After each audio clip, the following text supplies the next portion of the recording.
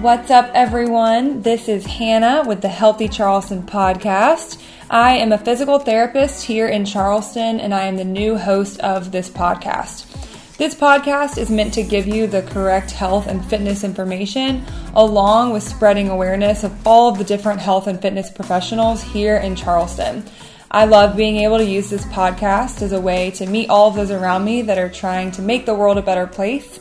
And my mission as a PT is to educate people and to empower them to take ownership and control of their health. This is season 3 of the podcast. You can find us on Instagram at Healthy Charleston. Otherwise, thank you so much for listening. Enjoy the show.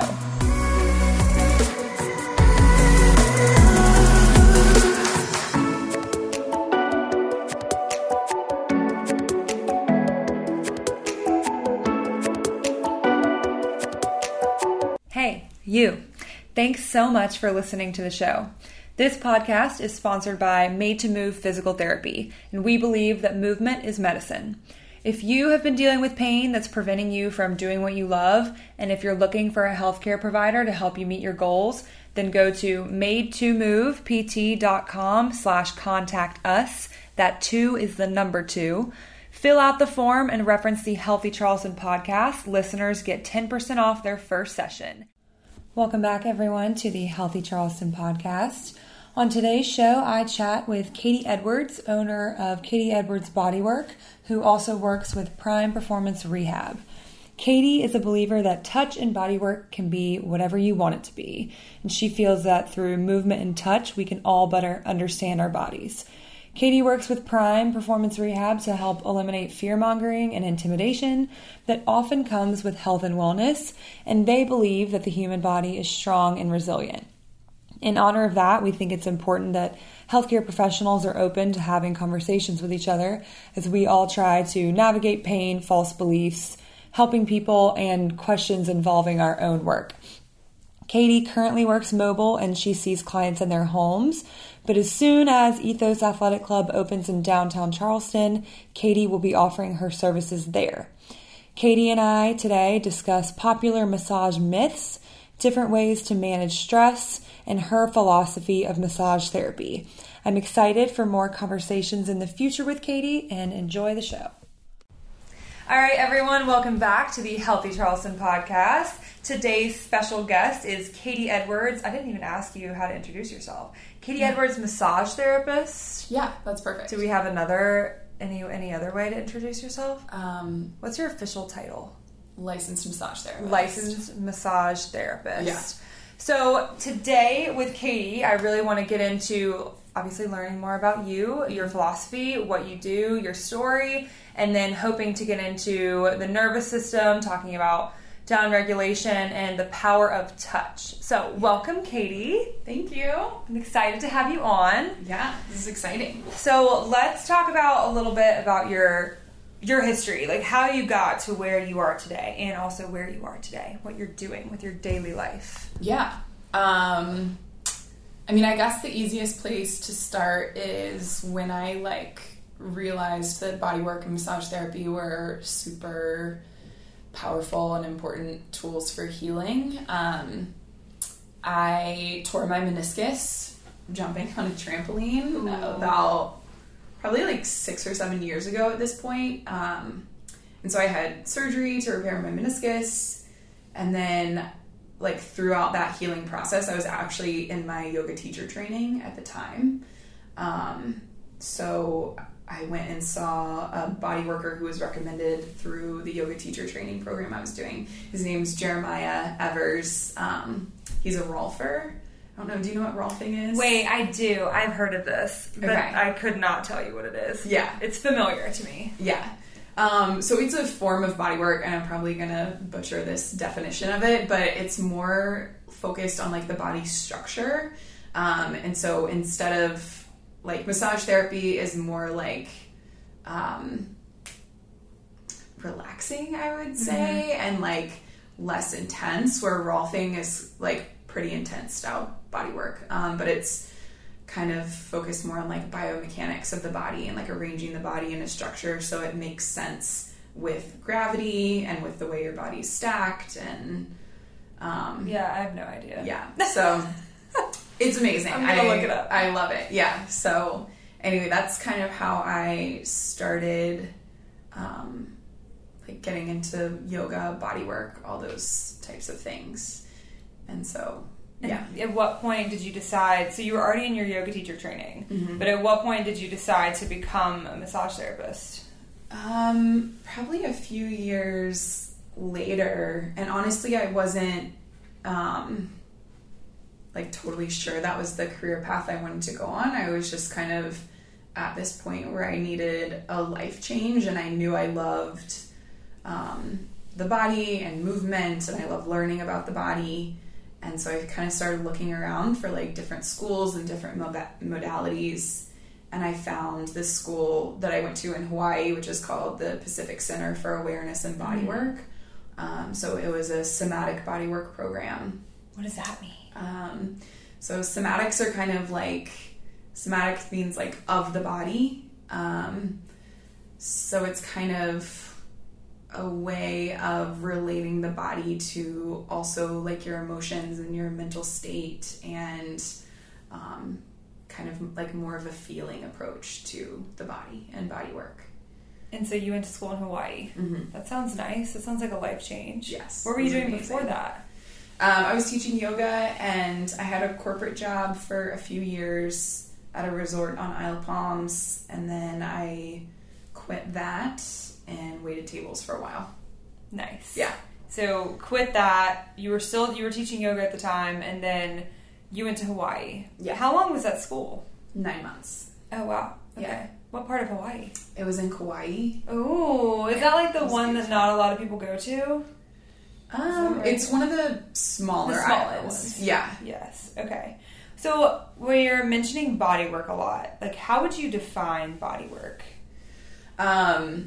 Body work can be, I mean, I feel like that's kind of an umbrella term for a lot of different modalities and styles. So essentially body work is massage therapy is body work, but a body worker can be a craniosacral therapist, they can be a rolfer, chiropractors, like many different modalities probably fall into the category of body work. So I kind of use that term a lot instead of massage therapy, because I feel like a lot of people have preconceived notions about what massage therapy is. And so I use that term to kind of hopefully like broaden people's perspective, and that body work can be like many different things. Does it always involve touch? That's a good question. Or it's like, because I know there's some philosophies of like moving around energy. What is it called? Yeah. Reiki. Yes. Yeah. I would say Reiki is more like energy work. Okay. I would say as a generalization, body work always involves touch, like always hands-on. involves touch. Yeah. So preconceived notions. What do you feel like are people's like first thoughts? What is massage therapy? Like what are their perceptions of it? I feel like people think of massage therapy as like they're in a dimly lit room. There's like Native American flutes playing. Yeah. And there's a waterfall in the background. There's a waterfall. Yeah. Dripping water. And they're just getting like oil rubbed all over their body. Wait, what's wrong with that? That sounds so No, nice. it's lovely. Like, it's so nice. And that's my experience with massage therapy. Like, what's your experience? So why is it? It's not that it's not that, right? Exactly. It's yeah, and there's nothing wrong with that. It's not clarify. just that. Exactly. So what is it then? What can it be if it's not just that? So from my perspective, like massage therapy can be such a powerful tool for healing. Not only like physically, it can help with healing pain, recovering from injury. It can be an awesome tool of like preventative healthcare, and that's ideally what I would like it to be, is like preventative healthcare. But it's also very healing, like mentally and emotionally. It's a good reset for your entire system. So if it's not you're oiling me in a dimly lit room with Native American flutes, like, well, first, I guess, why do people think that's what it is? Is that just like the most common version of it? Yeah, I think if you're going to go to like a spa setting, which is most people's first introduction to massage. Gotcha. And the reason I bring that up is I just feel like a lot of people think that massage therapy is for women of like wealth who do it to pamper themselves. Mm-hmm. Like I'm having a spa day. Like I'm having a spa day and I'm going to go put cucumbers on my eyes and get my nails done and also get a massage. And that's something that I would like to shift, and that massage is for everyone and it can be whatever you need it to be. It's not just for, wealthy women on the spa day. Yeah, going to like the Charleston place. Right. And getting a massage with your girlfriends. Right. So you mentioned it being like you wanted it to be preventative. Yeah. What do you feel that what is it preventing? What about it is preventative? I kind of think of it as anything else you would do as far as preventative healthcare, whether that's like, I feel like exercise is preventative healthcare. Yeah, for sure. And eating healthy, taking supplements, whatever that might be for the specific person. It's just keeping your body healthy and moving, and yeah. It's like the whole person. Like right. Instead of just addressing this and this, adding in massage therapy to your routine can help with a whole other number of things, right? So what do you think massage therapy is? Like in your ideal world, what does massage therapy look like? I think in an ideal world, it looks different for every single person who walks in the door, because everyone's so different. And I think that, every session I have is different, with depending on the client's needs, who they are as a person, their stress level. Do you have a favorite style, or does it obviously, like, it always depends, but is there one style that you really relate to or connect with? I think that, so I was trained in structural integration and Lomi, which is Hawaiian style bodywork. Classic Lomi. Yeah. So I feel like a lot of body workers describe their style as integrative, which is just pulling from a bunch of different modalities. Mm-hmm. And I would say that's what my style is too, is just like a blend of a lot of different things. Okay. And when you say modality, what do you mean? Modality can be like the style or the type of body work. So whether it's Thai, massage, Swedish, Lomi. Okay. There's a whole lot of types. So many types. So it's like you have all of these skills, and then you have this person in front of you, and you're like, what things am I going to incorporate to help this person get the results that they want? Exactly. What are often the results that these people want? I'm assuming like you have some sort of discussion with them before, and they tell you like how they want to feel or what they need from you. Yeah. What are some of the common things that people need from you? Yeah. I would say a big one is like relaxation and managing stress are two huge kind of like desired outcomes of massage therapy. A lot of my clients have like pain or stiffness or tightness, and wanting relief from those types of things. So can you, because I know from other experience that you view massage and body work and manual therapy and pain like the same way I do, but which is very different than what a lot of people traditionally think it is. Right. Can you explain how, like, your philosophy, your beliefs, and where you got those things and where you learned those things from? Yeah. So I think, I guess where I like learned that was the school that I went to. The director of the program that I went to was actually, he had his PhD in neuroscience. Oh, that's so it was like cool. a really interesting perspective on like why touch works and why bodywork works. And it's not for the reasons that we think it works. Like improving circulation is probably bullshit. Like, that's a myth of massage blood therapy. flow. Right, exactly. Blood flow. Improving blood flow. Like, not true. So, yeah, I believe that touch works, and like any modality you want to use works. It doesn't really matter which one it is, whether it's like Thai massage, Swedish craniosacral, whatever. It's that, like we talked about, down regulating your nervous system with the supportive help of a professional. And so that's, I mean, there's so many reasons that I think bodywork works, but that being the main one is that, and I think that's why physical therapy works too. Like, there's probably so many different types of physical therapy and exercises and tools and dry needling and all these things that you can do. But at the end of the day, it's about you and your client having a good rapport and trust and a desired goal or outcome that you want to get to, and helping that person realize that they have that ability within themselves to get to that desired outcome. Like, there's a million ways to make banana bread. Yeah.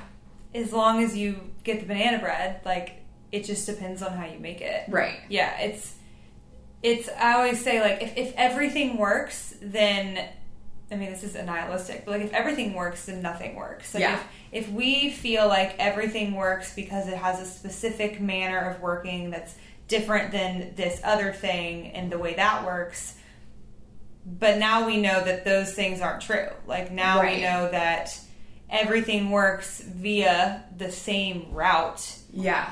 It's like we're all getting on the same interstate. I mean, I can just analogy after analogy. I know. All the analogies. Right. So why is the power of touch, why is there a power to it? Why is it so powerful? I mean, I think in some ways that's one of those, like, unexplained things, and also there's, like, scientific research to back up that touch is so powerful. Like, we know that if babies don't get touch from, like, a very early age, that there's all sorts of, like, a host of things that can happen with their health and mental health, and so I think, like, just at our basic human needs core, touch is one of those, like, basic human needs that that we need. And especially, like, we've seen this past year, so many people were deprived of touch. We were all deprived of touch, whether it's, like, you know, handshakes were taken away, pats on the back, hugs. And I think all of us felt that on some level, whether we, like, consciously realized it or not. I hated meeting people and not being able to shake their hand. Yeah. It's like, I'm such a handshaker, but you would, like, kind of look at them and then they'd, like, give you an elbow, and I'm like, I don't want to elbow you right now. Like, I want to shake your hand, and then you're going to come in here and I'm going to touch your whole body because I'm a physical therapist and that's what I do. But we're not going to shake hands. Like, I'm going to put needles in your butt, but we're not going to shake hands. Got it. Yeah. How was the past year for you? I think the time during, because I went from touching multiple people every day to, like, for months not touching anyone because I was single and I was living alone during quarantine. So that was, like, a really weird thing. And one of my favorite authors says, like, touch is social glue. Like, it's this bond that helps us realize that, like, you know, we're all in this together. Like, I'm real, you're real. We can touch each other and, like, feel like a different level of connection. It's like you said, our foundational needs. Like, for some reason, humans have this, like, foundational need for connection, for relationships. And then you have that, the power of touch. You add that to something that feels good and something that downregulates your nervous system. And then you add a trusted professional who's on your side and wants to help you get to your goals. And it's like this perfect recipe of really, like, at the basic level, like, why you feel amazing and why you feel like you're doing something really good for yourself when you go get bodywork or when you go get a massage. And it's why I think, like, what I want from a massage is probably different than what you want. Right. On a random Tuesday, but then the next week it's probably going to be something different. Right. We always need something different. Yeah. So the nervous system and the downregulation of the nervous system. So you got a lot of that in school. I feel like that's pretty unique to have the director be like a PhD in neuroscience. Yeah. Right? Yeah, totally. He was that first before he became a massage therapist. Oh, which is really cool and rare, I feel like.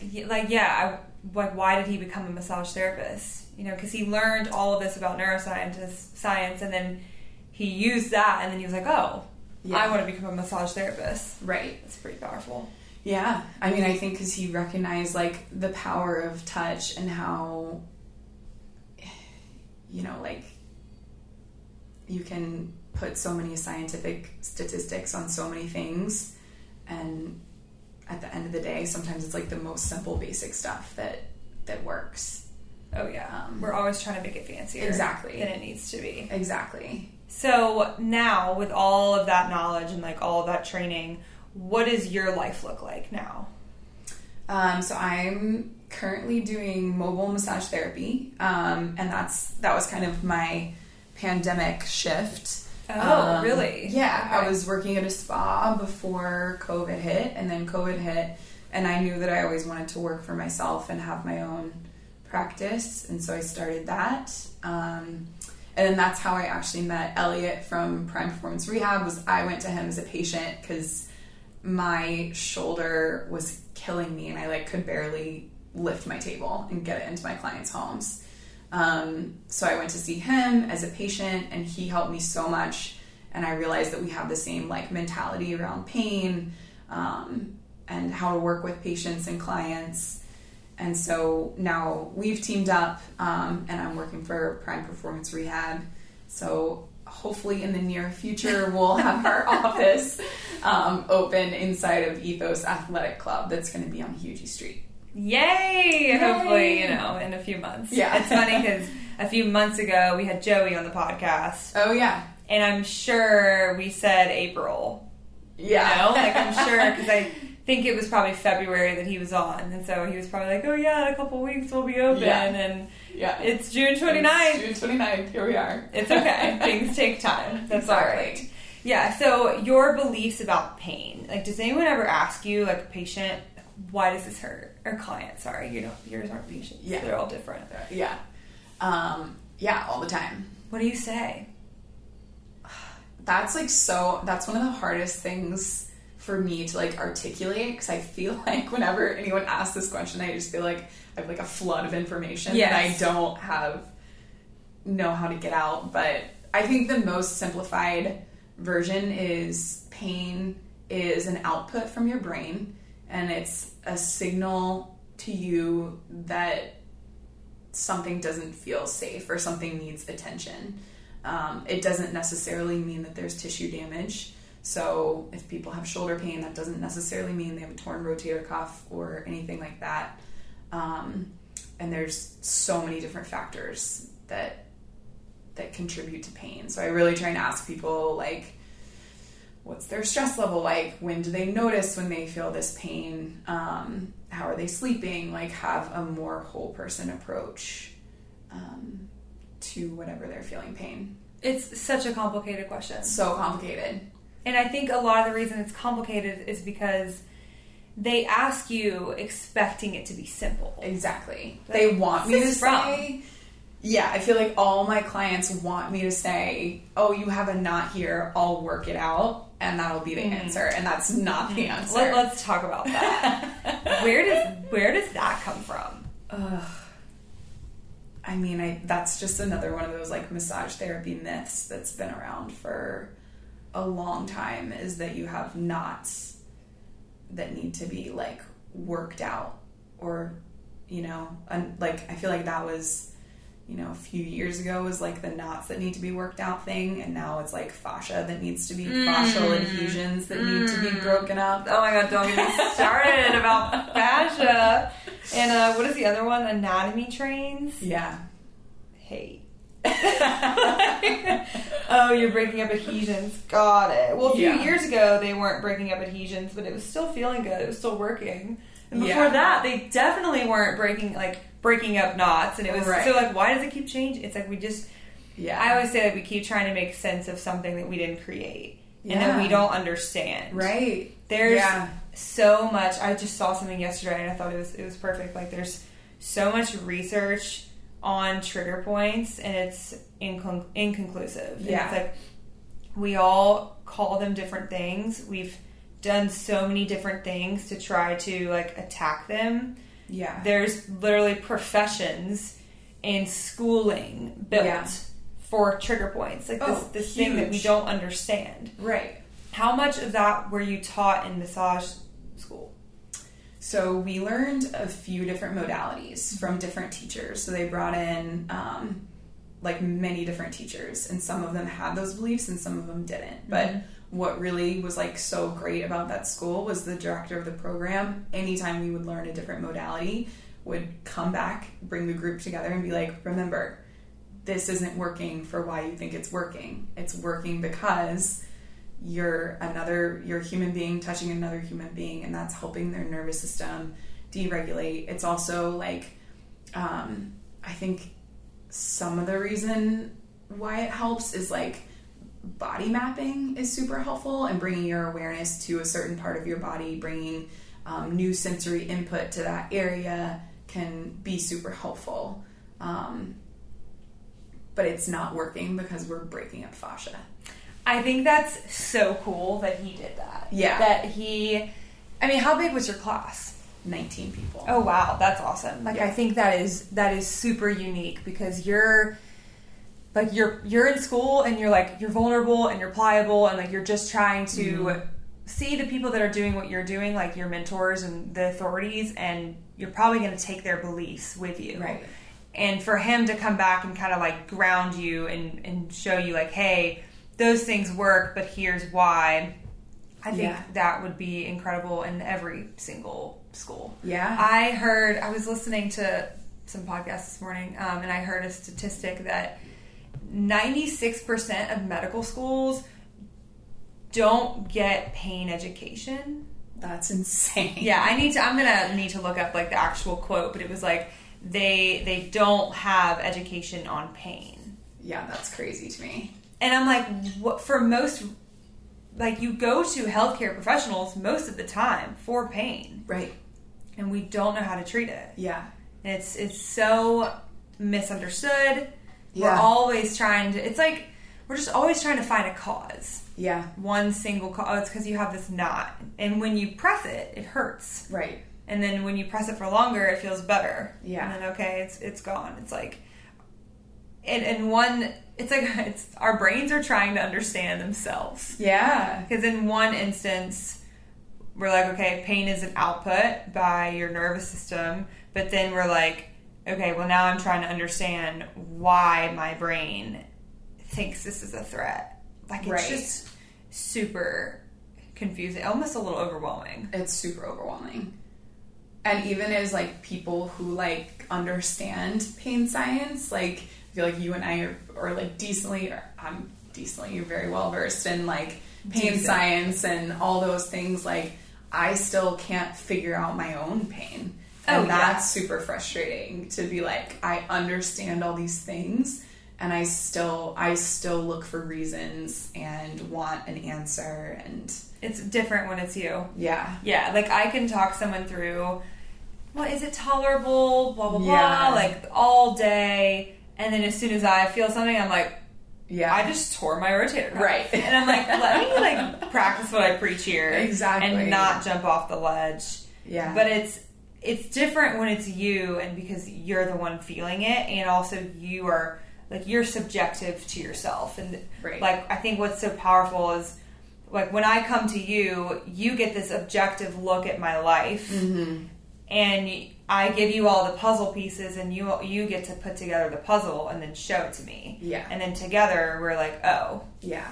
These are all of the reasons, all of the things that play a role. Yeah. So why isn't it all based on breaking up knots or breaking up adhesions? I mean, there's, like, some study that I'm sure you've seen that is, like, you know, I think the newest thing is thinking that you can lengthen fascia. And there was some study that was, like, put like 2,000 pounds on top of fascia and tried to lengthen it, and that literally didn't lengthen it, which is just insane, because if you put 2,000 pounds worth of pressure on someone, they would be dead. Like, that's not possible. Yeah. So you'd be lengthened then, right? Yeah, right. Maybe still not, apparently.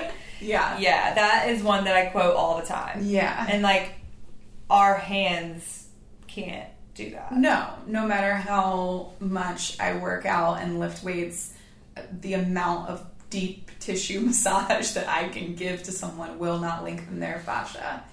And different people need different, like, that's a huge argument and discussion in the bodywork field, is like, how much pressure is the right amount of pressure, and how much, like, there's a lot of people who think that, like, have that no pain, no gain mentality when it comes to massage therapy. And like, I have clients who want like the most pressure possible and feel like that's the only way that it's going to help them is if it like hurts. And that's just not true. Yeah. Why do people have that belief?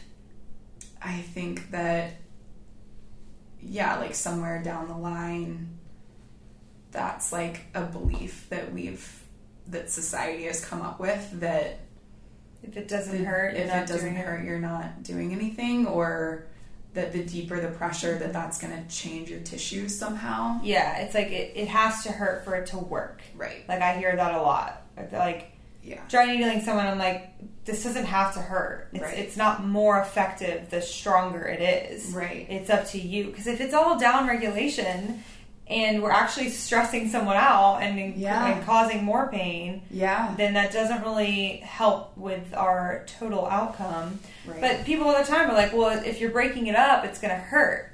Look, if I was breaking it up, it would really freaking hurt. I would need a scalpel. You would be under right now. Yeah. Well, and there's so many ways to phrase it, but someone said, if we could deform fascia with our hands, every time you would walk, you would deform your plantar fascia. Right. And we don't see that happening. Yeah. Anything. Like me sitting in this chair. Yeah. But honestly, Katie, I think some people have those beliefs that, like me sitting in this chair, if I'm sitting in this position for too long, it's bad for me because it's deforming my fascia. Or like, if I'm sleeping, oh God. Yeah. If I'm sleeping in a certain way for too long, it's apparently bad for me. And I'm like, where did this come from? Yeah. And why is this the thing that we latched onto? Right.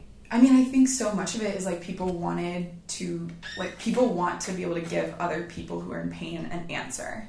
And so there's so many like great therapists and professionals who I think just want to give people an answer, and that's kind of an easy one to lean on, maybe. Yeah. Yeah, I mean, at the end of the day, like, I always have a picture of these people in my mind, and I'm like, oh, these are bad people, like, these are scary people, but like, they're trying to help too. Right, exactly.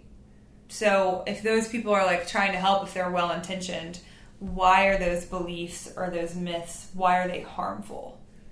That's something I struggle with all the time. Like, if it's helping, does it matter why it's helping? Or like, does it matter that you know why it's helping? Like, I think if you're going to see a therapist who's really helping you and they're telling you that they're helping you because they're breaking up the knots in your back and you're feeling less pain and getting better, does it matter that that's not what's happening? Yeah. You know? I struggle with it too, because at the end, like, we want this person to get the help. Right. But if I think it's only helping me from this one cause and the only way I can get this help is from one person, then I'm going to be dependent on that person. Yeah, true. And then I'm not going to address any of the other potential causes. So it's like, if I am in pain, okay, well, Katie's the only person that can get me out of pain because she needs to break up these adhesions. Yeah.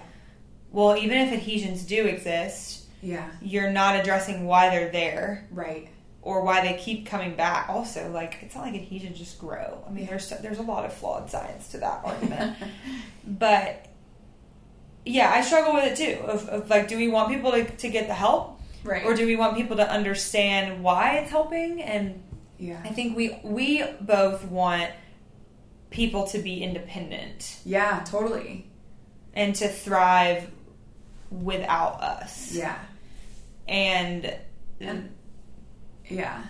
And I think one thing that you do really well, that I've seen that Elliot does really well, that I try and do too, is like we have this mentality of like pain is inevitable, like that's gonna happen, but trying to help people have less fear about their pain is something that's super important. And that goes into them not being dependent on you. Is like you have to give the people the tools to, when pain comes up, which it inevitably will, to be like, okay, I don't need to freak out about this. I have the tools and resources within myself to scale it back, whatever I'm doing, to downregulate my nervous system, to pay a little bit more attention to my sleep and my eating and my stress levels and all those things to help heal themselves and not be dependent on a practitioner. Yeah. It's like when that pain does come on, what do you do? How do you respond? It's like if you are trying to eat a certain way and you have one day where you're not eating a certain way, like do you just throw it all in the wash or do you just start again the next day? Right. If you have a bad day, if you're sad, it'll probably go away. Yeah. And I think the way that we view pain is so much that like something is very wrong. Right. Pain means damage. It's very scary. And I also feel like the way that we have to talk about pain in this world now, it's like we have to be so politically correct to even discuss pain. Right. Because like I don't want to say anything wrong here. Yeah. And someone hear it and attack me on social media for my beliefs about pain. Yeah. Like we're like separating. I mean, there's definitely like in our professions, like there's definitely a fork in the road here. Yeah. And it's always funny to me because you are probably like so involved, like you know everything going on in your profession, like you follow people on Instagram, you know everything going on, but like your clients, they're like, I don't care, they're like, I just want you to help me, and I'm like, but I want you to know why it's helping you. And at that point, is it ego? Like, do I want them to know that? Do I want to be right? Exactly. These are the thoughts. Like these are it's just like this argument inside your head. Yeah. And it's all about pain. Yeah. I feel like as a society, we are definitely obsessed with pain. Yeah. And stress. Yeah. Yeah, which, I mean, those two things go hand in hand. Yeah. So tell me, what does downregulation mean to you? I feel like which this is a very simplified version, but I think in our modern society, we live in this state of like hyper arousal, and our nervous systems are most of the time operating at this level of fight or flight. Like we're constantly stimulated, whether it's by our phones, by all the things that we have to do in a day, by our to-do list. I think we're all just like a little overstimulated, and downregulating the nervous system looks like shifting from that hyper-aroused state down into more of a parasympathetic state. A lot of big words. Yeah, a lot of words. Rest and digest. So kind of like coming down off that high of being like go, go, go, and being more calm, being more centered, breathing fully, feeling grounded. And there's so much that goes into that. Obviously, it's like not that simple, but nothing is simple. I think nothing is simple. Yeah. Did you have a time in your life where you felt like you were overstimulated, like fight or flight always, and then you had to like make a change? Yeah, I kind of think that I like to make meaning of lots of things, but I think when I tore my meniscus, I was going at a super fast pace, and I was also not going in a direction in my life that I wanted to be going in, and I knew that, but I didn't want to make a change. And so hurting my knee really, it made me be stationary, and it made me stop doing a lot of things that I was doing, and I really had to sit with myself and look at my life and the direction I was headed and make a change. So I think, and then that's when I started learning about yoga and meditation. That's when I started receiving bodywork, and all those things really changed my life. And what drew you to those things?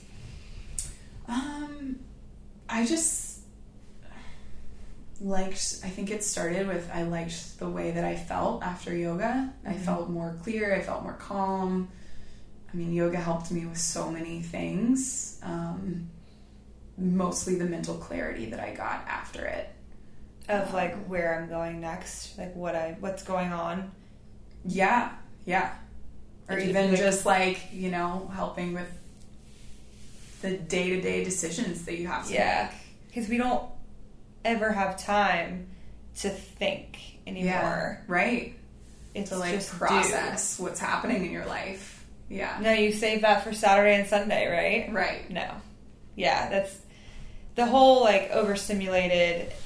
We're always going. We always have our to-do list. We're always fight or flight. Like there's a reason that we have really poor health outcomes. Yeah. There's a reason that we're chronically stressed. Yeah. I think it's like 43% obesity at this point. It's just like, I don't know at what point we'll start making these connections. And more people are making the connections of the stress that we accumulate in our lives is killing us. Yeah. And if we have these two systems, we're not just supposed to only hang out in one. Right. And I think about this stuff all the time, obviously. But so I think a lot of it is like a Western society. I mean, we have found a way to make everything super convenient. Yeah. To make everything fast, like microwaves. Yeah. Washer and dryers. Yeah. We have found a way to take all the movement out. Like some patient brought this up, and he's like 75, and he was like, "Why do y'all work out?" It's like, I see y'all like, I see people over at O2 like just like working out and like crushing themselves, and then they go and sit at a desk all day. He was like, it looks like everyone's taken out any physical activity. Like no one does any manual labor anymore. Like no one cleans their own house. I mean, I clean my own house. Yeah. But like we found a way to take out all of the physical activity in our day, but then we plug it in at the end of the day, maybe. For an hour. Yeah, at max. And then we use it as a time to not think about all the other things going on. Exactly. And you usually push yourself to the max during that time. So you're also not like, I don't know. I agree with you 100%. Like, how did we get to this point? I don't know. I found that, I don't know how accurate Whoop is, but when Whoop tells me that I have done no physical activity, obviously, like, my job is pretty active, but, like, yesterday I had a high strain and I hadn't even worked out yet. Yeah. Just because I was like, go, go, go. And I explained my day to Elliot, and I was like, oh, I didn't stop and think. Yeah. And then you do that forever and ever and ever, or you sit at a desk and you don't stop and think. Yeah. It's like, I've talked to so many people, especially on this podcast, that were doing that and saw where their life was going, and they were like, heck no. Yeah. And they pivoted. Yeah. For sure. Right. What do you feel like is maybe the easiest way to start adding in more downregulation to your life? Yeah. Yoga is amazing. And I think it's also, this might be like unpopular opinion, but it's also important to find a yoga practice that isn't moving so fast. Isn't boot camp? That isn't like a HIIT class. And that's not to say those forms of yoga are like bad or anything, but I think that if you're looking to downregulate your nervous system, you actually have to slow down physically and focus on your breath. I don't have time for that, Katie. What do you know. mean? No, that's what people would say. It's like, well, I only have time for the fast boot camp, so I'm just going to do that. Yeah. Okay, well then add in like meditation or something where you're removing stimulus and you're sitting with your body and you're breathing. And why are we so overstimulated? That's such a good question. Like, why do we want it too? Yeah. We like it. It's addictive. Oh, that's what it is. I think it is addictive, like that go, go, go pace. And like, especially with our phones and all the things, it's proven that our phones are like meant to be addictive. Have you seen The Social Dilemma? Yes. Oh man, Crazy. wrecked me. I know. But still I scroll. Yeah, exactly. And like, we know these things. Most of us know I know what we're doing isn't very healthy for us, but yet here we are. It's like our most like primal instincts are like fighting against each other. Yeah. It's like our need for the balance between these two systems, sympathetic, parasympathetic, and our need for stimulus. And like we don't have a balance of those things. Right. And then there's burnout and there's stress and there's anxiety and depression, and like obviously all those things are very multifactorial, but we never have time to stop and think about our decisions, and we never have time to give our bodies a break. Yeah, totally. And I think we're like all social creatures, and if it's we're living at the same pace as everyone that we're around, and you know, so it's like on the interstate, you go the same speed as everyone else. Exactly. Yeah. And so if you're the slow guy, everyone's like, get out of the way. Yeah. Elliot's like, what are you doing? Yeah. You're driving so slow. And I'm like, sorry, I was thinking about something else. Yeah. He always says, he probably has said that, you know this phrase, they have no feel. If you're in the left lane, PSA everyone, if you're in the left lane in Charleston and you're going slow, Elliot Lance will say you have no feel. He's coming for you. Yes, just no feel of the situation. The addiction thing, that definitely like brought up something in my brain. I don't have a citation or anything, but there's definitely a study about like rats or something like that. Yeah. Where they were given constant stimulation and they like starved themselves and they ended up like maybe dying because they just kept, I mean, also, like, we see all the cocaine studies and rats and sugar. Yeah. Too. Right. I know, that's so scary. Yeah. The sugar thing. Yeah. Like, oh, wow, there's a good thing I've never done cocaine. Yeah. I'll just do sugar. Just do sugar. Yeah, exactly. So, like, starting a yoga practice, meditation. Yeah, and I think, like, getting massage therapy and body work, too, is something that's helpful if you feel like you can't do that thing yourself. Like if it's super hard for you to meditate or to slow down or to do yoga, like going into a place where that's like the designated goal is for you to relax, and with the help of a practitioner is I think is super helpful. I'm so grateful that that's my job, that like for my working hours I'm not on my phone and I'm like present with another person. And yeah, I can't imagine like working on a computer all day every day. God, no. I like what you said, where the designated goal is for you to relax. Yeah. Because I think it's so rare that that's the goal. Right. I mean, we even have trouble like on a weekend relaxing these days. Like I found myself working on the weekends just because the more I can get done, the better. And then I'm like, no, I have the rest of my life to work. And I feel like in order to spend more time in the parasympathetic realm, we have to purposefully chase recovery. Yeah. We have to pursue it the same way we pursue an intense workout. Right. And our to-do list. Yeah. And I would argue that I think that in some ways that's kind of missing the point. Yeah. Like I knew you were going to say that. Like if you're putting relaxation on your to-do list as something where you're like, okay, I need to like lay down and I'm going to relax for this next hour. Okay, eyes closed. I'm relaxing. I'm relaxed. Okay, done. Ding. Timer's over. I did it. I relaxed. I did it. Check. Yeah.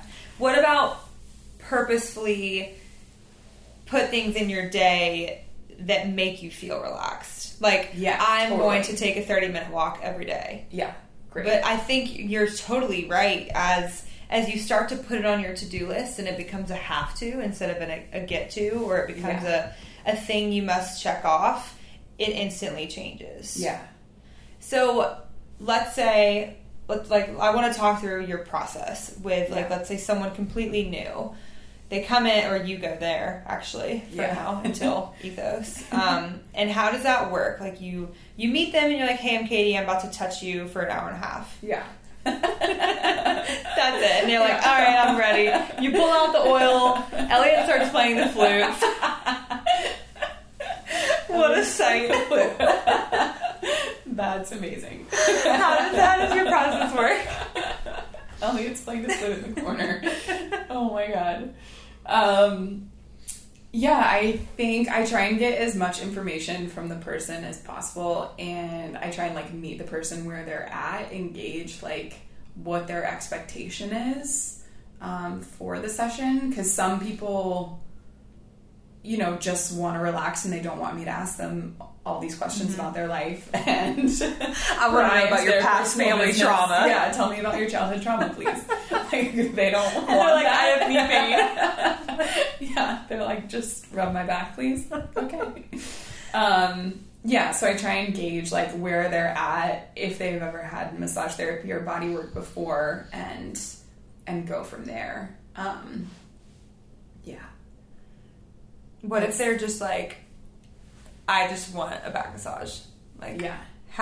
What do you do? How do you handle that? I usually try and ask, you know, like, why? Like, try and be curious and be like, well, what's bothering you about your back? Like, is there a time when you feel more pain than not? You know, what does it keep you from doing? All those types of questions, and just be curious. And usually I'll get some sort of deeper answer, as to why or what it's keeping them from doing. And then you mentioned before, like, how much pressure is the right pressure? Yeah. When you meet someone for the first time, like, how do you know? I usually ask, like, if they've had massage therapy before. I usually ask what type of pressure they typically like. And then I usually, after, like, the first couple minutes, I usually ask them, like, hey, how's this pressure feeling? Okay. And if they have no idea, I tend to work a little bit deeper, but I don't want them to have, like, a response where they're tensing their muscles against me, if that makes sense. Yeah. Can you tell? Yeah. I can usually tell. Either they, like, start breathing super heavy, like they're trying to breathe through something, like breathe through the pain, or they're, like, tensing a lot. So that is not the point, to breathe through the pain. Correct. That's going to blow people's minds.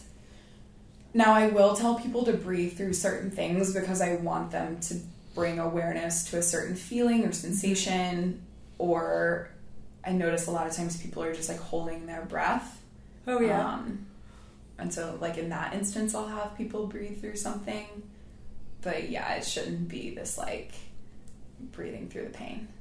And that's what, like, so much of it is. Like, that's what so many people think it is. Yeah. Is that, like, this really freaking hurts, but if it's going to help me, I can get through it. Yeah. And sometimes it does. Exactly. Like, sometimes it does help. Yeah. Yeah. Do you ever have those people where you, like, barely touch them and they're like, oh my god, that's so sore, like, that's so tender? Yeah. I feel like I'm that person. Yeah. just my calves. Don't touch my calves. Yeah. So the amount of pressure is dependent on the person. Yeah, totally. And some people say that they like deep pressure, and then I'll touch them very lightly, and they think that that's deep pressure. You know, like, exactly. It's all relative. Yeah. Like, every person's perception of what deep work is different.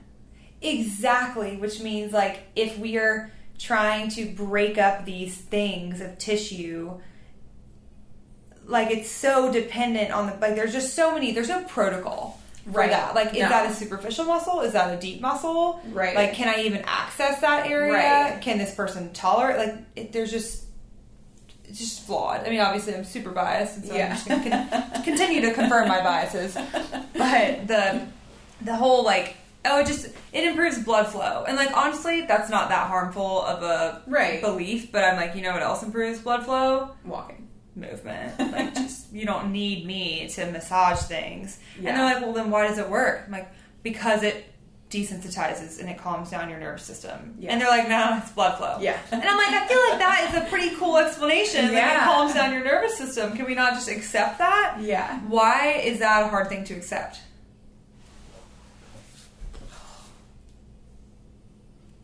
I don't know. I think that maybe because that means that we have to take responsibility for our own nervous system and, like, for our own what we're doing on a day-to-day basis. That means that it's not that this knot has just randomly formed, right? Or this adhesion has formed, and I don't want to say victim, but it does take away the responsibility. Right, exactly. And like the ownership of it. And it puts the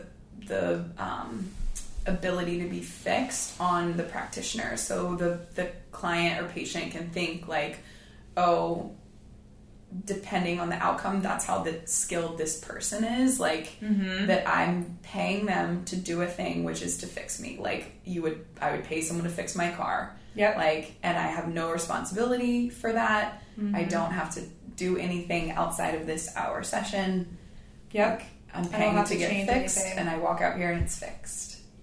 When people, do you have people like that have that that belief? Yeah, like, totally.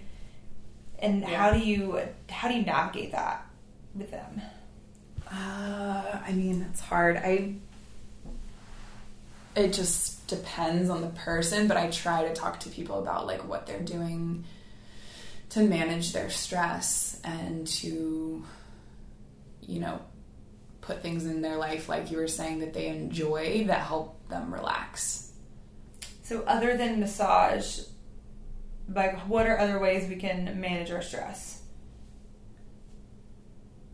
So many things. I mean, like setting good boundaries with people. Love it. With your work-life balance. I mean, for me personally, that's like, there's so many ways to manage stress, but for me, what's important is setting really good boundaries. Saying no to things that are outside of my like capacity, like trying to work within my own capacity, and taking that time to do stuff that I love, which is right now for me, it's the yoga and surfing. And I exercise 2 times a week with my friend Christine Lentz, who's an awesome trainer. And yeah, exercising for your mental health, I think, is great. And yeah. You mentioned before, and it just reminded me of it, your job involves like the designated goal to help someone else relax. Yeah. And you don't have to be on a phone, you don't have to be on a computer, you're just present with that person. Yeah.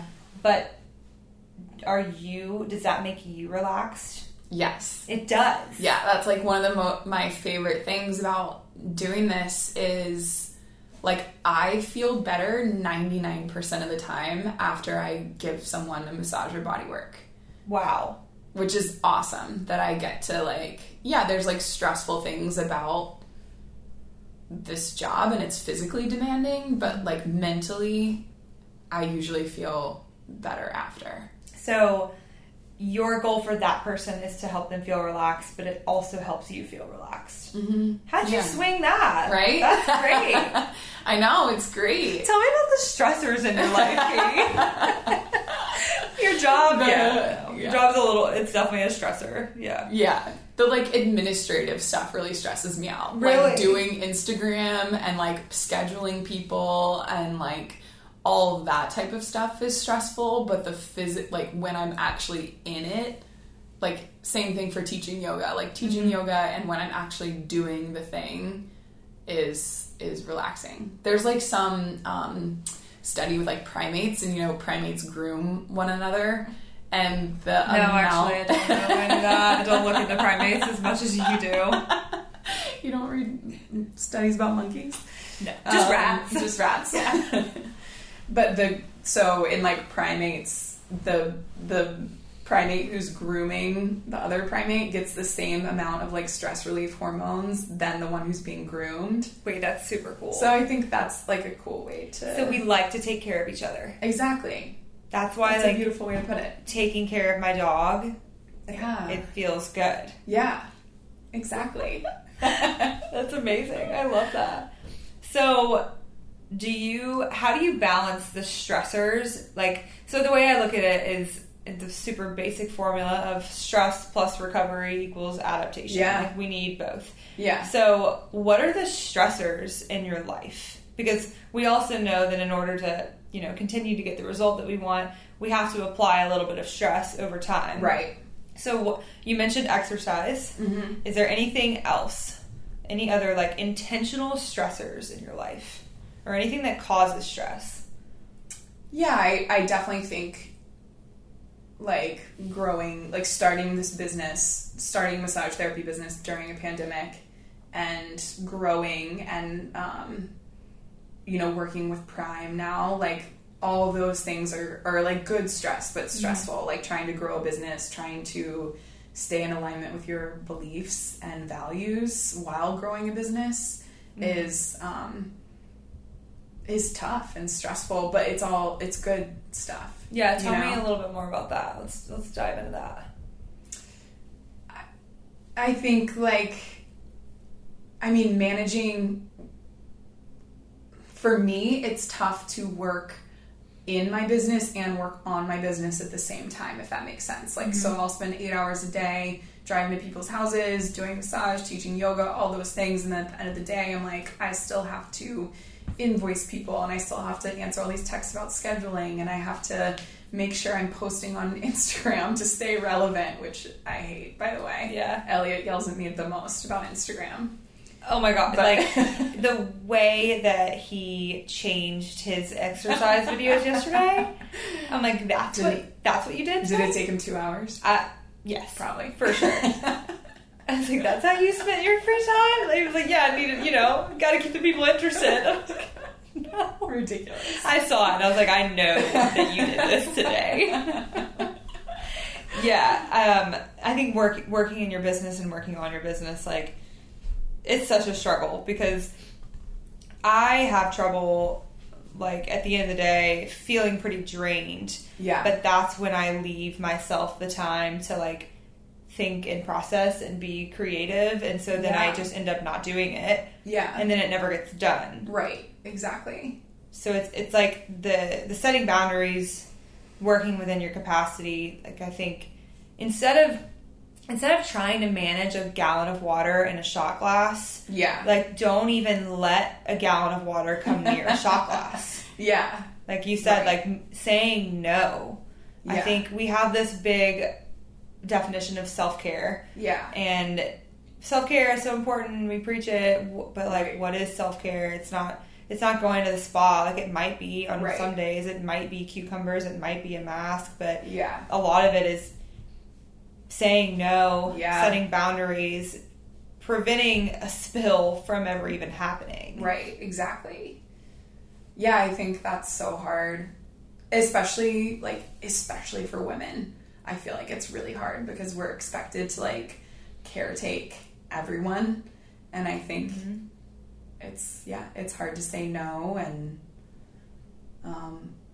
and like, I want to help. Like, I want to be helpful to people, and and sometimes it's just, you have to make that decision whether to, like, take care of yourself or take care of someone else. And like, see it all the time in moms, and dads, anyone who has to take care of someone else. It's just like, they only take care of someone else to the point where it's a fault, and now it's taking away from their health. Right. Yeah, that's why caregiving is such a challenging job, because it's not often a job that you sign up for it, but you, to take care of your husband as your husband's dying. Yeah. Like, it's so incredibly stressful. Yeah. And it's also, women are usually the ones that do that because of a lot of different things, but also, like, women have longer life expectancies.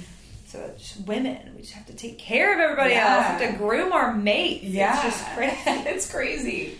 What is self-care to you? I think, in a nutshell, it's like everything we talked about, which is, like, making decisions based on what's best for you in that moment and doing the next right thing for you.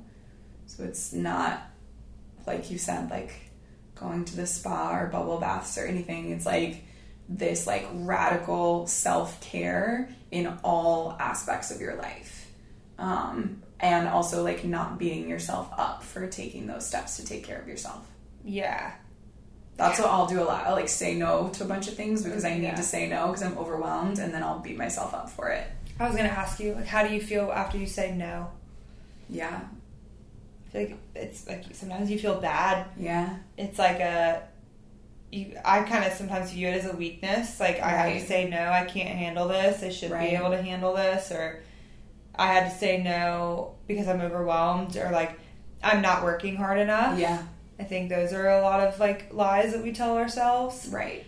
At what point does self-care become selfish? Oof. The age-old debate. I know. Constantly taking care of yourself, like, only doing things for yourself. Is there a point where, like, what's the balance there? I think if you get to the point where you're neglecting your loved ones, or, you know, like, that's maybe the point where it's, that's like a delicate balance. Yeah. Because if you're in relationship with other people, whether it's kids or a spouse or a significant other, like, there's like a contract there in some sense that's like, you've promised to take care of each other's needs to a certain extent. Mm-hmm. So I think if you're totally ignoring other people's needs that you're in relationship with, maybe that's a little bit selfish. Yeah. But that's a fine line to walk, because you also don't have to meet everyone else's needs all the time. Exactly. Like, it's just so in flux all the time. Yeah. Like, all these things that we're talking about, like your recovery zone, your stressors, your self-care. It's like this ever-changing formula. Yeah, exactly. There is no, like, formula or perfect schedule that you can put into an Excel spreadsheet and follow to the T, and you're going to feel, like, well-balanced and happy all the time. It just doesn't work that way. Like, imagine your perfect day. Yeah. And now actually live that perfect day for a year. Yeah. You get to the end of that and you're like, I have a new perfect day. Right. Exactly. Which makes me, and I am also biased towards this, like, I don't think every day should be the same. Yeah. I think we get really, I think for me, like, monotony is like my worst enemy. It makes me depressed, and so, like, when someone first asked me the perfect day, I got super overwhelmed because I was like, wait, I have to do the same thing every single day. Yeah. And they're like, it's just an exercise. Yeah. Like, just trying to get you to live your life better. And I'm like, what? I need every day to look different. Yeah. What would be, let's have a temporary perfect day. Like, what we're striving towards, I guess. Like, what would be your perfect day? I know y'all just had to do this. Yeah. At a growth meeting. Yeah, we did. Has it already changed since then? Yeah, probably. Yeah.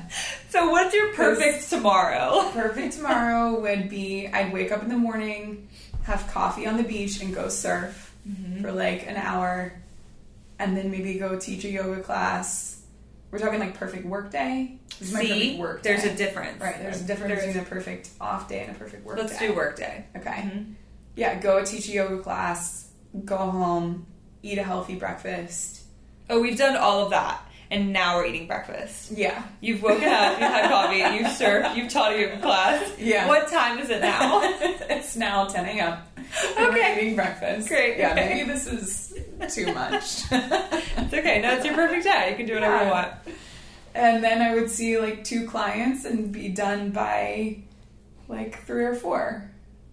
What do you do after that? Have time to either go to yoga or work out, and then have dinner and chill. Sounds great. Right? So I have a similar perfect day in the sense of like, it's not the amount of work that I'm currently doing. Exactly. Yeah. So if those are like, obviously, you know, money is a thing and work responsibilities, but if those are the perfect days, like if that's what makes us feel fulfilled and able and etc., why is it so hard to allow ourselves that? Because if I saw 2 patients, I would be like, oh my god, I'm not doing enough. I know. Yeah. I don't know. I mean, I think for me, it's money is a big thing, and I feel like I just, you know, always have to be making money. Oh yeah, we could get into that rabbit hole. Yeah. Like we're so controlled by money. Exactly. Yeah. And I think my schedule's to the point where I'm booked out like 2 weeks in advance at the most part, and so I end up, I don't know, it's this tricky thing where it's like I don't want to say no to existing clients because they're my existing clients and I love them. I don't want to say no to new clients because that's the opportunity to get a new client, and I don't want to say no to like friends And so then I just end up saying yes to everyone. And I've said no to no one. And now my schedule's packed. And would you say that we don't like to say no because of fear? Yeah. Like, when it comes down to it, is it, a lot of it seems like I don't want to say no because I'm afraid it means I won't make enough money next week, or someone will think this of me, or I feel like I'm not doing enough. It's like fear-based. Yeah. Like, I'm afraid this person won't rebook if I don't have today available, or like, I'm afraid they'll never contact me again to book, or I'm afraid my friend's gonna think I don't like them if I don't, if I don't say yes to this thing, or... You know who's never afraid? Who? The dentist office. And people hate the dentist. And they are booked months out. Yeah. And I can say no. And they're like, I don't really care because we're going to fill your spot. Yeah. And they are like, sorry, we can't see you for 3 months. And I'm like, oh, okay. Now I have to control my whole life to go do something that I absolutely hate. Yeah. Like, why is it that the dentists, they have this so much free... Also, dentists have a high suicide rate. That's another topic. But the dentist office in of themselves, like, they have done a good job with their business plan. Right. Come see me twice a year. Yeah. See me twice a year, but... By the way, I'm always booked. And you I have to schedule less out. than 2 seconds with you. I will come look inside your mouth and walk away. Hey, no. But you know what? I go to the dentist, like... There's a million different dental offices in this town, but there are some where I actually enjoy it because the people are nice to me. Yeah. And they ask me about my life and they talk to me, and I'm like, y'all are all doing the same thing. Yeah. I always equate it to like getting waxes, like, or like things that you don't want to do. Yeah. And even, I mean, I love haircuts, but haircuts nowadays, you have to schedule out so far in advance. Yeah. Everyone's booked. But when your hairstylist says no, what do you think about her? Oh, I'm like, good for them. They're really booked. I'm still going to come back and see you. Exactly. Yeah. Yeah. But then we have this fear of like, they're gonna, and also, I think it's different when you're dealing with people in pain, because there is a sense of urgency. Like, my hair might not look that good right now, but it'll be okay for 2 weeks. Right. With pain, it's like, I feel like I have to go out of my way a little bit to help this person get some relief. But exactly. Yeah, that's always a hard call for me when someone texts me or calls me and said, like, my back hurts so bad, like, I'm having trouble standing up straight. Like, that gets me every time. Because if I say no, it makes me feel like they're going to think I said their pain wasn't a big deal. Exactly. And, like, even just saying that sentence, I'm like, how many times did I reflect my feelings on someone else? But yeah, it's a lot of it is still fear-based too. Right. Do you feel like, so when did you go to the school in Hawaii? 2019. It started in January 2019. So a few years ago, what was that Katie like? I think that I was honestly like super burned out from waiting tables and teaching yoga, and I was working beyond my capacity and didn't enjoy my life. I was constantly traveling, which I love traveling. That's like my number one passion, but I had like built this life for myself that I needed constant vacation from and a constant break from, because I was so burnt out all the time. And I think one thing that school taught me too is like being able to like create a life that I like, and I don't need, I mean, I need a vacation all the time, but like not that I'm not trying to run away from my life. I like the life that I've created for myself. Yeah, the intention behind the vacation is not run away. It's more, it's enjoy, it's pleasure versus an outlet. Exactly. Like, I need a break. Yeah, versus escaping. Yeah. Yeah.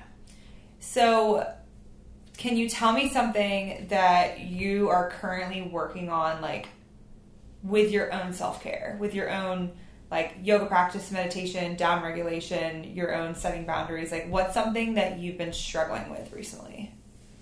Good question. I've definitely been struggling with scheduling and overscheduling myself and not leaving enough time to eat. Like, I'll like booked my day and be like, oh, I have no time to eat, or like I'm gonna end up eating an RX bar in the car today, and that's it. So that's definitely something I'm working on, is like scheduling and scheduling my self time to actually do yoga instead of just teaching it all the time. Yeah. Does teaching yoga make you feel relaxed? Yeah, I definitely feel like better after I teach yoga too, but not in the same sense of like taking a yoga class. Oh, for sure. Yeah. Yeah. What is something that you're like, I am really freaking good at this?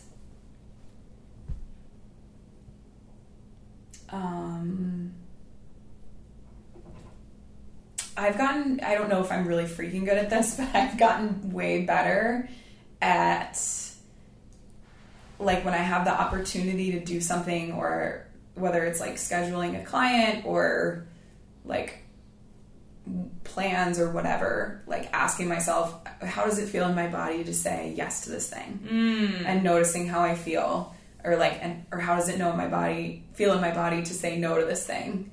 And then deciding based on how I feel. Like, if I feel like my shoulders are up around my ears, if I imagine saying yes to something, I'm like, okay, then I should probably say no to that. Oh gosh. Does that make sense? It does. It makes way more sense than I want it to. Like, I need to put that like rule in my life. Yeah. What's something that you wish that you're like, if more people would do this, the world would be a better place? If everyone would just blank. I think meditation. You don't have to cringe. Yeah. I feel like kind of a D-bag saying that. I don't know. Why do you feel like a D-bag? I don't know, because that's all we talked about for the last hour is like self-care and recovery, and you're like, it's meditation. Why? Because I feel like people don't like to be told to meditate. People don't like to be told to do things that they need to do for themselves. Yeah. I don't like to be told to floss. Again, back to the dentist analogy. To the dentist. But I go every freaking time for them to tell me to floss, and I just sit there and I roll my eyes and I tell myself I'm going to floss. Right. Yeah, people don't... Yeah, I mean, people don't like to be told what they already know they need to be doing to help themselves, or what... Or things that will make them think about the real things going on in their life. Like, if you only ever address... If I'm seeing someone for an hour a week and I only ever address them in that hour and I don't help them address the rest of their life, I think I'm doing a disservice to that person. Yeah. Because it's so interconnected. Like, pain is... It's physical and emotional, always, all the time. Mm-hmm. And I mean, I definitely get frustrated when I have, and I understand like their frustration, but like when I have patients who I'm trying to ask them about these things and they're like, don't want to talk about it, don't see how it's related. Yeah. And I think that we just could do a better job of, especially like in our profession, of talking about why those things actually really matter. Like, why am I asking you about your sleep and your stress and your relationships and your nutrition? And I'm also like, I wish someone was asking me this stuff. Yeah. You know, that'd be great. I need to go to PT myself. Or, Go see Elliot. Yeah, totally. It's like, how's your relationship? It's amazing. Not great. No, just kidding. Not if I went to see him as a PT. That would be really funny. Yeah. Yeah. What is something that, meditation. Like, how do I start meditation? I think the easiest way is there's so many good apps. Like, Insight Timer is amazing. Okay. I just did this like 20-day thing on Chopra. Like, Deepak Chopra has an app. So like, if you've never meditated before, or even if you have and you just need help or need guidance, like downloading one of those free 7-day courses. Insight Timer has one that's great. It's a free 7-day course on how to meditate.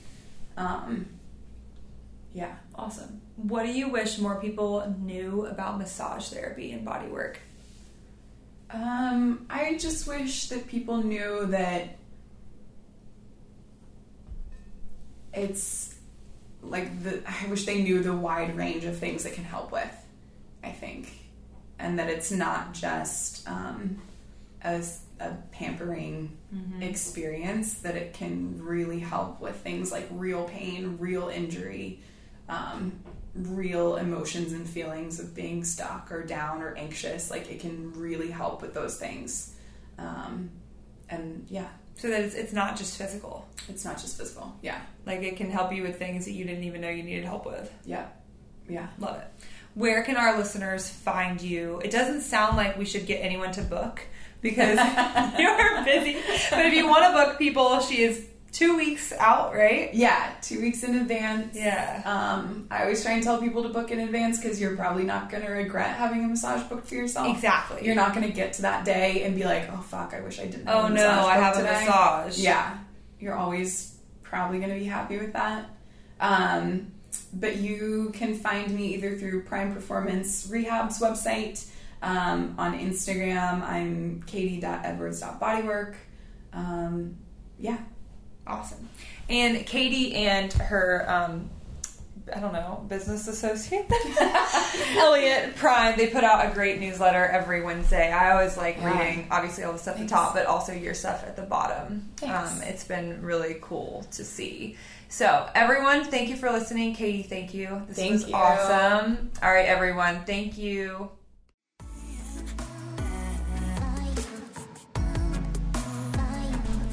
Thank you so much for joining us, everyone. We hope you enjoyed this episode.